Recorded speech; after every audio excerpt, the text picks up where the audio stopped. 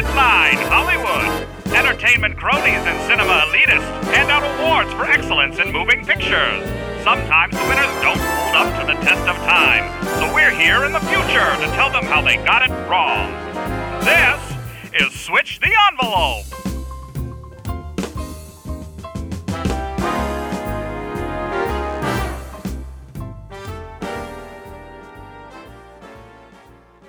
Welcome to Switch the Envelope, the podcast that aims at rewriting Hollywood history. My name is Corey. And my name is Jeff. Jeff, how are you doing before this episode starts? I'm doing fine before the episode starts. I usually say tonight, and clearly the people listening aren't listening always at night. You know, Corey, I'm going to tell. I'm going to date us. Okay? Oh. Usually we don't put stuff on the podcast that puts a date stamp on it. Sure. But I'm very, very, very excited right now because I watched History in the Making just now. Oh. For someone on a movie podcast to see the actual Jamaican bobsled team do their first run in 24 years, I was fucking ecstatic. Did they do the like? They kissed the egg. They said, "Feel the rhythm." No, they didn't do any of that. But they did come in last. Watch out, boys! They came in last, which was very sad. But I mean, look, the fact that a Jamaican team shows up at all and can compete is a feat in and of itself. That's literally what the commentators were saying. Well, I mean, there's no snow in Jamaica. Like for them to compete in the winter sport is phenomenal. I want them to place, man. I want them to do good. Anyway, moving on. Let's move on to the news. Ooh, what is on the TV, Jeff? Well, right now, if you haven't kept up with the news lately, there's been a lot of remakes in the television world. And I know this is a movie podcast, but lately, if you've been paying attention to any of the streaming services, there's been a lot of remakes. For me, I have seen Bel-Air. Oh, the Fresh Prince remake. Yes, Bel-Air was the remake of the original Fresh Prince of Bel-Air. It is done by Will Smith. Yeah. He's a executive producer or something on it, right? Yeah. And I have to say, now, if anybody is planning on watching this, you are not going to have any comedy in this show. What? There's no Carlton dance? There's no Carlton dance. In fact, Carlton in this show will surprise everybody. Really? Because Carlton is an evil little punk. Yeah. Carlton. He's just like the TV show. He's a young Carlton Republican. in this one is a. Oh, I snuck that in. Huh? I said, yeah, he's just like his counterpart on the television, the comedy television show. He's a young Republican. It's very good, but it's not comedy. So if you're interested in seeing the old Fresh Prince of Bel-Air, it's a way different spin on it. But I think it's really good because they don't do the same. It's not the same vibe at all. So yeah, like that's part of my hesitation. Aside from the fact that I don't have Peacock, Just get Peacock. We had this problem 2 weeks ago. I'm still debating it, Jeff. I'm still debating it. Yeah, when I heard that they were remaking Fresh Prince of Bel-Air for A New Age, I was like, oh, cool. It'll be maybe like a single camera comedy. It's not that. There was previews all over the Super Bowl. This Peacock original series. Yeah, it actually dropped that night too. Bel-Air. Oh, did it? Oh, okay. 3 episodes dropped the night of the Super Bowl. That makes sense. And then the first episode dropped on the 17th, Thursday the 17th, which was the 4th episode. And then now it'll be every Thursday. Okay. And they're hour-long episodes. It's a good show. So yeah, I from the previews I realized, oh, this is like a serious show. Yeah, it's not funny at all. There's not comedy. It's a drama for sure. Yeah, and so I was like, I'm glad that I saw the preview, because if I had gone into this show thinking like remake of Fresh Prince the way that they did Saved by the Bell, I would have walked into Bel-Air just like gobsmacked, like what the wait? Why was not prepared for this? No, I mean it's a serious drama. Yeah. It tackles social issues. It goes over some stuff that, I mean it's a good show. Well, I'm glad that it's a good show. You're saying it's a good show. It's a great show, and as our news wraps up here, it's really refreshing to see a show that is a remake of an old show that I want to watch. You know what I mean? I don't know, Corey. Do you always feel that remakes are? Well, so okay, yes. It depends, because there's a lot of criticism that comes around. I feel like every couple of years where like Twitter explodes into Hollywood doesn't have any original ideas. It's only remakes, blah, blah, blah, blah, blah. And yes, that's true. But But has it always been that way? Yeah, Hollywood has always been remaking shit. I mean, the Wizard of Oz was remade like 18 times before we even got to the 1939 version that we know and love. Well, even before that, we absolutely know that there's been remakes in movie history, even in the late 19th century. So there's always been remakes out there. Well, and it's like Hollywood often readapts plays and books all the time, but those are like when Harry Potter came out, nobody was crying like, you're just going to remake a book? No. Of course, there's ideas that are getting recycled and rechurned into this medium. They're constantly having to output films. Well, Corey, do you know what the first completed Hollywood movie was? Hint, it is not in old California like most people think. Trivia time. I have no idea. It was The Count of Monte Cristo. Really?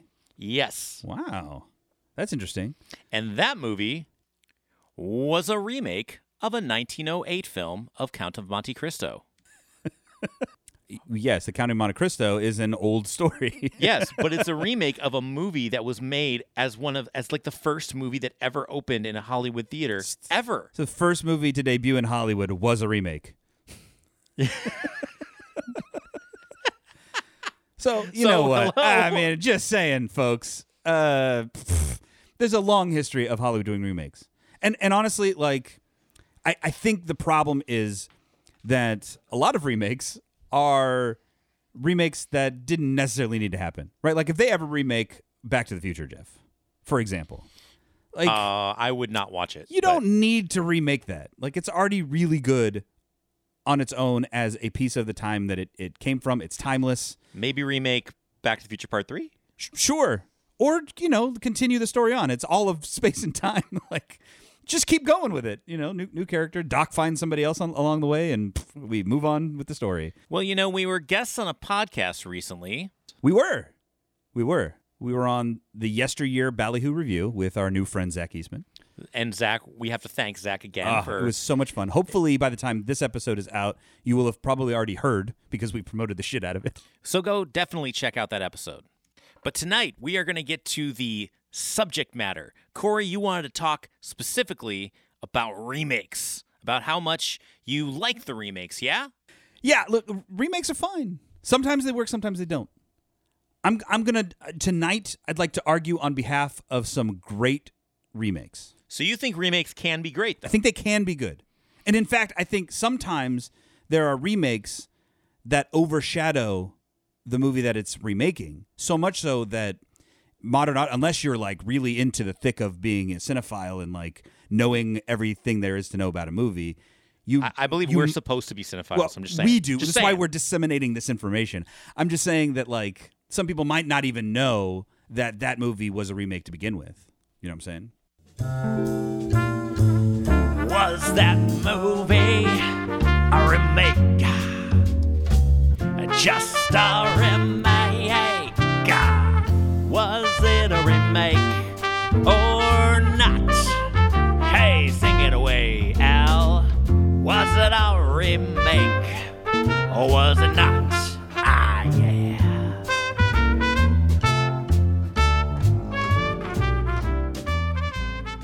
Okay, Corey, what you got? 1983, Scarface. Now, subsequent Blu-ray release in like 2012 of Scarface included the original Scarface on it. Okay. So lots of movie fans at that point cemented in their minds that this was absolutely a remake of this film. A lot of people knew that to begin with, but I'm saying that Scarface in 1983 is the movie that people, when you say the word Scarface, people think of the Brian De Palma film starring Al Pacino, Michelle Pfeiffer, and Stephen Bauer. Well, of course. I mean, that's the only one there is, isn't it? No, it's not. Oh. Now, 1983 Scarface tells the story of a Cuban exile, Tony Montana, and his rise to become Miami's king of the Cocaine Mountain. But instead, dies an awful death and becomes an American hip-hop icon, Jeff.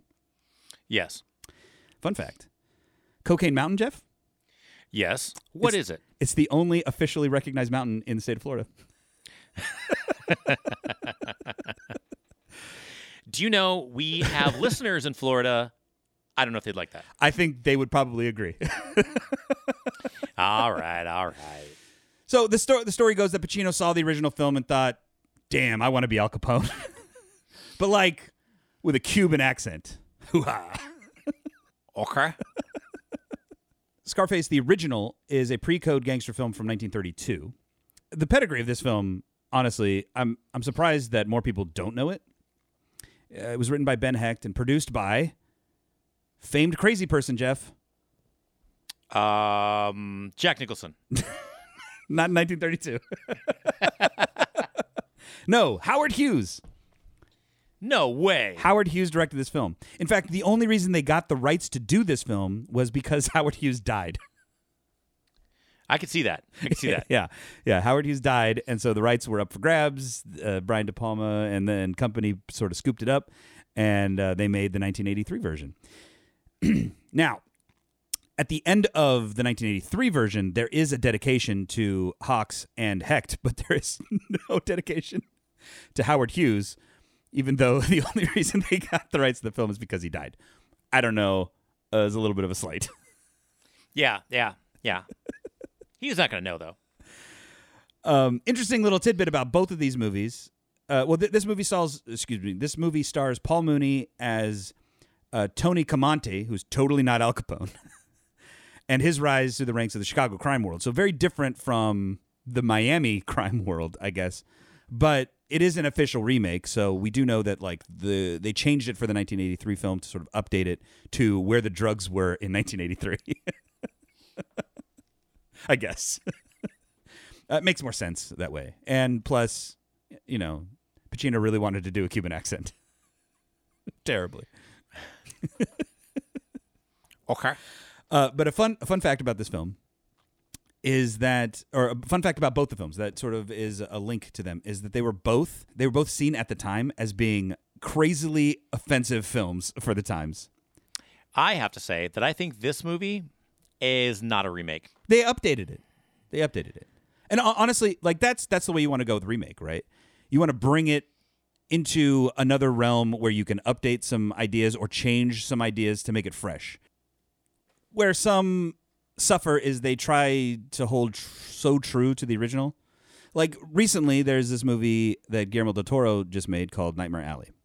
Turns out that is a remake of a film from I want to say 1935 called Nightmare Alley. Right? Some of the pacing, some of the more shallow character arcs of some of the characters are more in line with a film from the 30s than they are from something that we would expect in today's audiences. So, yeah, maybe flush it out a little more, add a new spin, give it a little more life, and remake the movie, and then you have something successful like the 1983 Scarface. Okay, well, Corey, you said you've got some more, so hit us with your number 2 example. All right, so case in point 2 then, Jeff. Spaghetti Western from 1964, A Fistful of Dollars. No way are you saying that one of the pinnacles of male machismo from the 60s? 60s, 1964. 60s is a remake. This is Clint Eastwood's, this is what made Clint Eastwood the... Absolutely. This launched Clint Eastwood's career into the stratosphere. Yeah. Because Absolutely. You know why? He had a fucking fistful of dollars. Yeah, he did, and no name. Exactly. It's directed by Sergio Leone. It stars Clint Eastwood, as we mentioned, as a nameless stranger who wanders into a totally not Italian Western city near the, let's call it California and Mexico border, where he trades secrets between feuding families before using his rifle to shoot a rope that's hanging his friend who was being lynched by an angry mob of Wild West ne'er-do-wells. He later escapes being shot by holding an iron plate under his poncho and escaping with Doc Brown so they can fix their time-traveling DeLorean and send them both back to the future. Or I think you missed something. I think you missed something in that end there. Something like that. I don't. There's the details are a little fuzzy. I haven't seen it in a while. I think what you missed is that Biff Tannen actually comes out and stops. Oh, that's right. Yeah, that's right. Biff Tannen actually. He's the one that shoots him. Yeah, he shoots Clint Eastwood. Yeah. And earlier in the film, he makes him dance. He makes him dance. Yeah. Yeah. Yeah, Yeah, you're right. It's not Biff Tannen. It's Mad Dog. It's Mad Dog. Mad Dog Tannen. But you don't call him Mad Dog. No. Don't mention Mad Dog. That'll make him mad as a dog.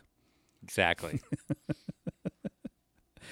It's the first film in the quote-unquote Dollars trilogy or Man with No Name trilogy, the ultimate spaghetti Western trilogy.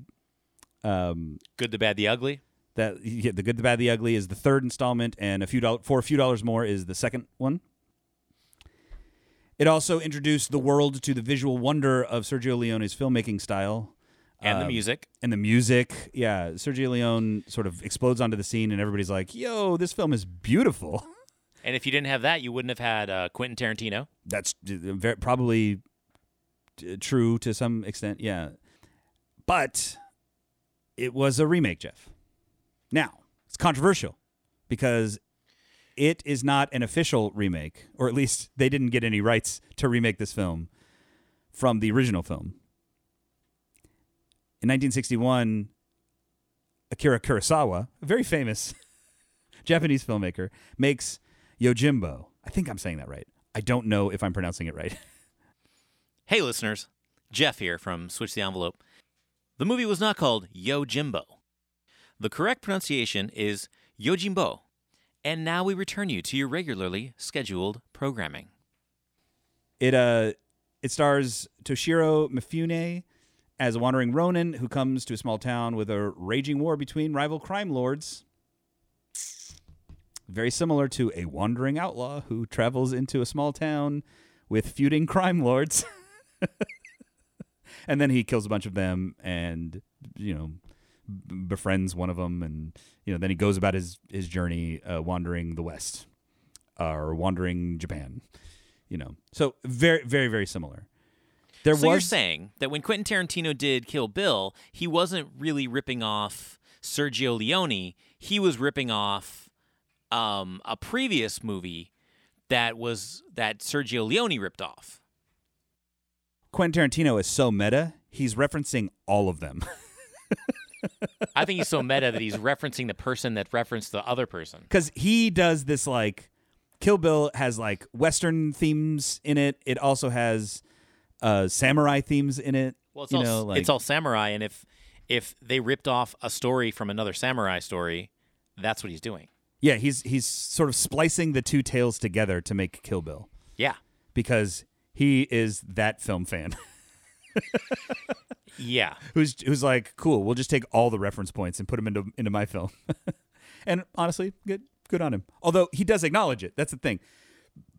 The Sergio Leone and the people in Italy just stole this movie idea, basically. I wouldn't say that because I think that, first of all, I'm calling shenanigans on this one also. Yeah. Because this also feels like a Point Break and Fast and Furious situation. You know what? Okay, actually, this one feels even more like it. So in that respect, yes, in that they did not give credit to the original that they were clearly ripping off. Yeah. For their remake. Yeah, I'll give you that. Now, but there are some stories anecdotally that sort of help aid the claim that they did directly take Yojimbo's plot and setup and just readapt it into a Western. At the time, in the 60s, American Westerns were sort of waning, and Italian filmmakers realized that in Europe, the Western was still a thriving genre. So a lot of Italian filmmakers started making these Westerns. And the Western was sort of revived, especially with the inclusion of famous, American actor like Clint Eastwood. The stories basically go that a bunch of these Italian filmmakers saw Yojimbo in the theaters in 1963, late 1963, when it came to Italy. And immediately there was a buzz amongst the sort of director community, and they kind of got together at various points and would brainstorm how they would turn this samurai film into a Western. And then Sergio Leone saw the film and was like, yeah, I can do it. And then spent a month just fever dream writing his adaptation of Yojimbo as A Fistful of Dollars, and shot it and made it, and then made two other films and then got sued. And the lawsuit was settled out of court, but the film company Toho, I believe it is, sued the Italian filmmaker or the film production company that made a Fistful of Dollars. And what it did, it was delayed the release of A Fistful of Dollars. It was originally released in 1964 in Europe, in Italy, It wasn't released in the States until 1967, Jeff. By that time, they had already completed the other two movies in the trilogy. So when they were finally able to release these films into the U.S., they released them in subsequent order, back to back to back. Like Netflix just did with their Fear Street movies. It was like, this month we're doing the first installment. The second month we're doing another installment. The third month we're doing another installment. And it's kind of the first version of what we now know as sort of like binge watching, right? Definitely. And because Clint Eastwood was in the cinemas for, a long period of time in these movies that started to catch fire, that's what really sort of skyrocketed him into absolute fame in the U.S. He was all there was in 1967. And all anybody could talk about were these three films. And Clint Eastwood became huge as a result. So your thesis on this is that these are good films, even though they're remakes. I'm saying that sometimes a remake gains more notoriety than the film that it's remaking. And so from that perspective, from a studio perspective, they want that. They want to recycle a property that they can then turn into a ton of cash. Well, Corey. And both of those films did. Even though you believe that these movies were great remakes, I don't even believe they were remakes. I'm going to give you some honorable mentions about bad ones that prove to everybody that the original is usually better than the remake. Well, there's plenty of those. How do you ever pick, Jeff? I will have to preface my argument with one genre, and that is horror films. Once a studio knows that a horror film will make money, then just like the characters of those horror films, the movies and the franchises never die. Like ants to honey. Yep. Exactly. Halloween will always be remade. I don't care. That movie is going to be constantly remade. Friday the 13th, Jason, it's going to be constantly remade. I mean, it's Scream. It's a remake. Scream is coming out. They have like it's the same basic underlying setup, an unkillable sort of killer tormenting teens. But it's not only that. I mean, all the House on the Hill or House at the Bottom of the Ocean or the house on at the left. Or, all these Annabelle and all these movies. Once you have a successful franchise, they will keep making these movies over and over and over again. Yes. We're not going to touch the horror genre. No. Except there's one horror movie that they tried to make that was a terrible remake, and that was Psycho. Ah, yes. They tried to do a shot-for-shot version of Psycho using, first of all, two actors who are not horror actors. They tried to use Vince Vaughn and Anne Heche. We talked about this before. Or Heche? Heche? Anne Heche? Heche? Anne Heche. I don't know. Okay. Well, they tried to use Anne Heche. They did a shot-for-shot remake, meaning every single shot they had done was exactly the same shot that was used in the Alfred Hitchcock version. One problem being they didn't use black and white. This is true. They used color, which for some reason when you put it in color, it just doesn't have the same feel. Yes. And to be honest, I think this is a type of horror that no longer appeals to modern audiences. Yes. Well, and part of it too is like cinematography. When Hitchcock does Hitchcock in that film, the way he frames the knife scene in the shower, the way he frames the stairs, the guy falling down the stairs, like the pacing on the landing where he's carrying his mother from one room to the other, like all of that shit was revolutionary cinematography. Like Hitchcock just sort of invents cool ways to put a camera somewhere. Yeah, but in a time where the camera was not very mobile. Yeah, but you're a cinematography nerd. I'm saying that you'll admit to that. Yo, absolutely. But I'm saying, like, to the person who's just sitting there watching it, there's something about watching an updated Hitchcock film. The fear is not there anymore because the Hitchcock films from back then were all suspense. They were revolutionary for their time. Yes. But now, you can't have Psycho compared to, like, fucking Halloween. It doesn't work. Well, no, that's what I'm saying. Like, you have to update the movie. In the Gus Van Sant version, you try to do all the same shot-for-shot remakes, but the appeal of it wears very thin because you're just copying another master. And it's very clear that you're just copying another master, as opposed to trying to make his own film. Yeah, like, bring Psycho up to a new audience. Because, like, we don't need a shot-for-shot remake. We can No. just go watch fucking Psycho. Exactly. So why would you do that? You need your own film. Yeah. It's like when people do remakes of songs. A cover song is only really good when you've done it your own way Their complete own spin. with your own perspective and your own spin on it. It's not done if you can do Yeah, it absolutely. exactly the way another artist does it. Just go listen to the original artist.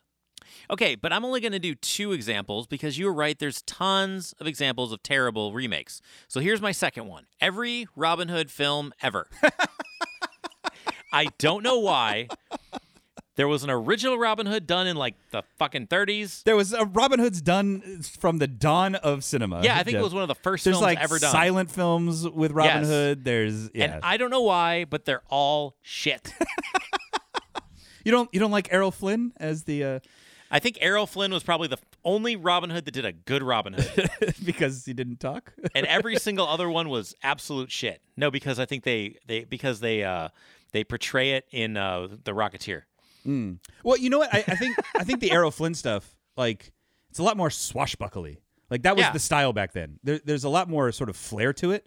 It feels more like a stylized mythology, right? Yeah. That I think adds a charm to it that is a little bit campy to today's standards, but I think it works. I agree with you. I think it Robin kinda Hood, works. Prince of Thieves is the closest thing because even though Kevin Costner is totally walking through the part, Oh, he's phoning that in. he is totally phoning it in. He doesn't even try an accent. Everybody around him is British, but for some reason he's not.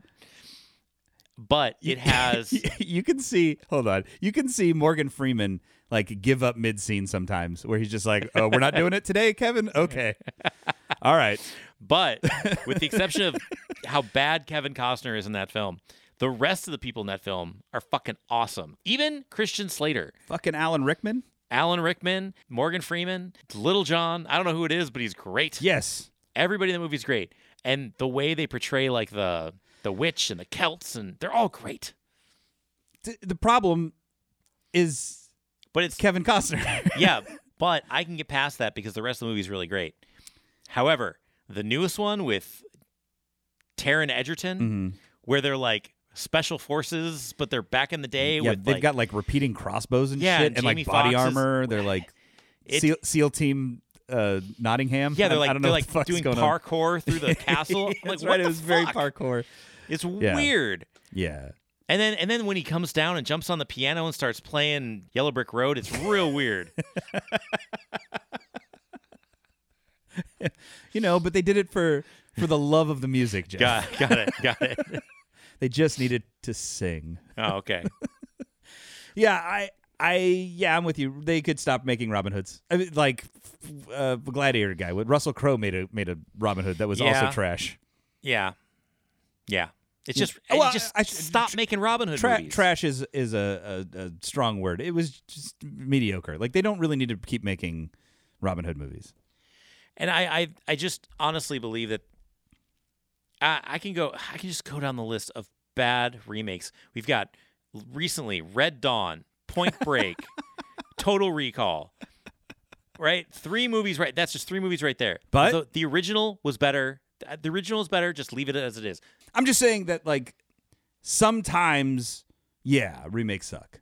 And I really am on the page that a lot of the remakes are not good. but there are enough remakes that are good, that do sort of eclipse their predecessor. But I will say that because Count of Monte Cristo, which is the first movie made not entirely in California, but the first movie to be made in California, was a remake of a movie made in 1908, 2 years earlier. Yeah.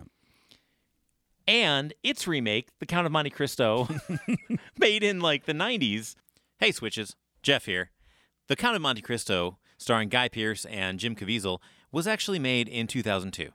And now we return you to your regularly scheduled programming. Is one of my favorite movies. You have a point that remakes are not always bad. No. I mean, look, Little Shop of Horrors is a remake. The 1982 version is a remake of a Roger Corman movie from 1960, starring a very young actor named Jack Nicholson in one of his first Yes. roles. And that is an adaptation of a stage play. So, like, it works. It works sometimes. Yeah, I'm not sure that we're going to settle the debate on whether or not, remakes are valid in Hollywood. No, we're not. But we can have you settle the debate on our Twitter feed. It looks like we're running out of time. But, Corey, why don't you tell everybody how they can talk about this with us and continue the conversation? Yeah, pick a side. If you think that there's enough good remakes out there to justify studios continuing to throw as many darts as they can at the board, or if you think that they really should stick to original ideas for a while and try to come up with some cool new stuff, hit us up on Twitter @SwitchEnvelope or on Instagram @SwitchTheEnvelope. Of course, you can always listen to us wherever you get podcasts. Subscribe.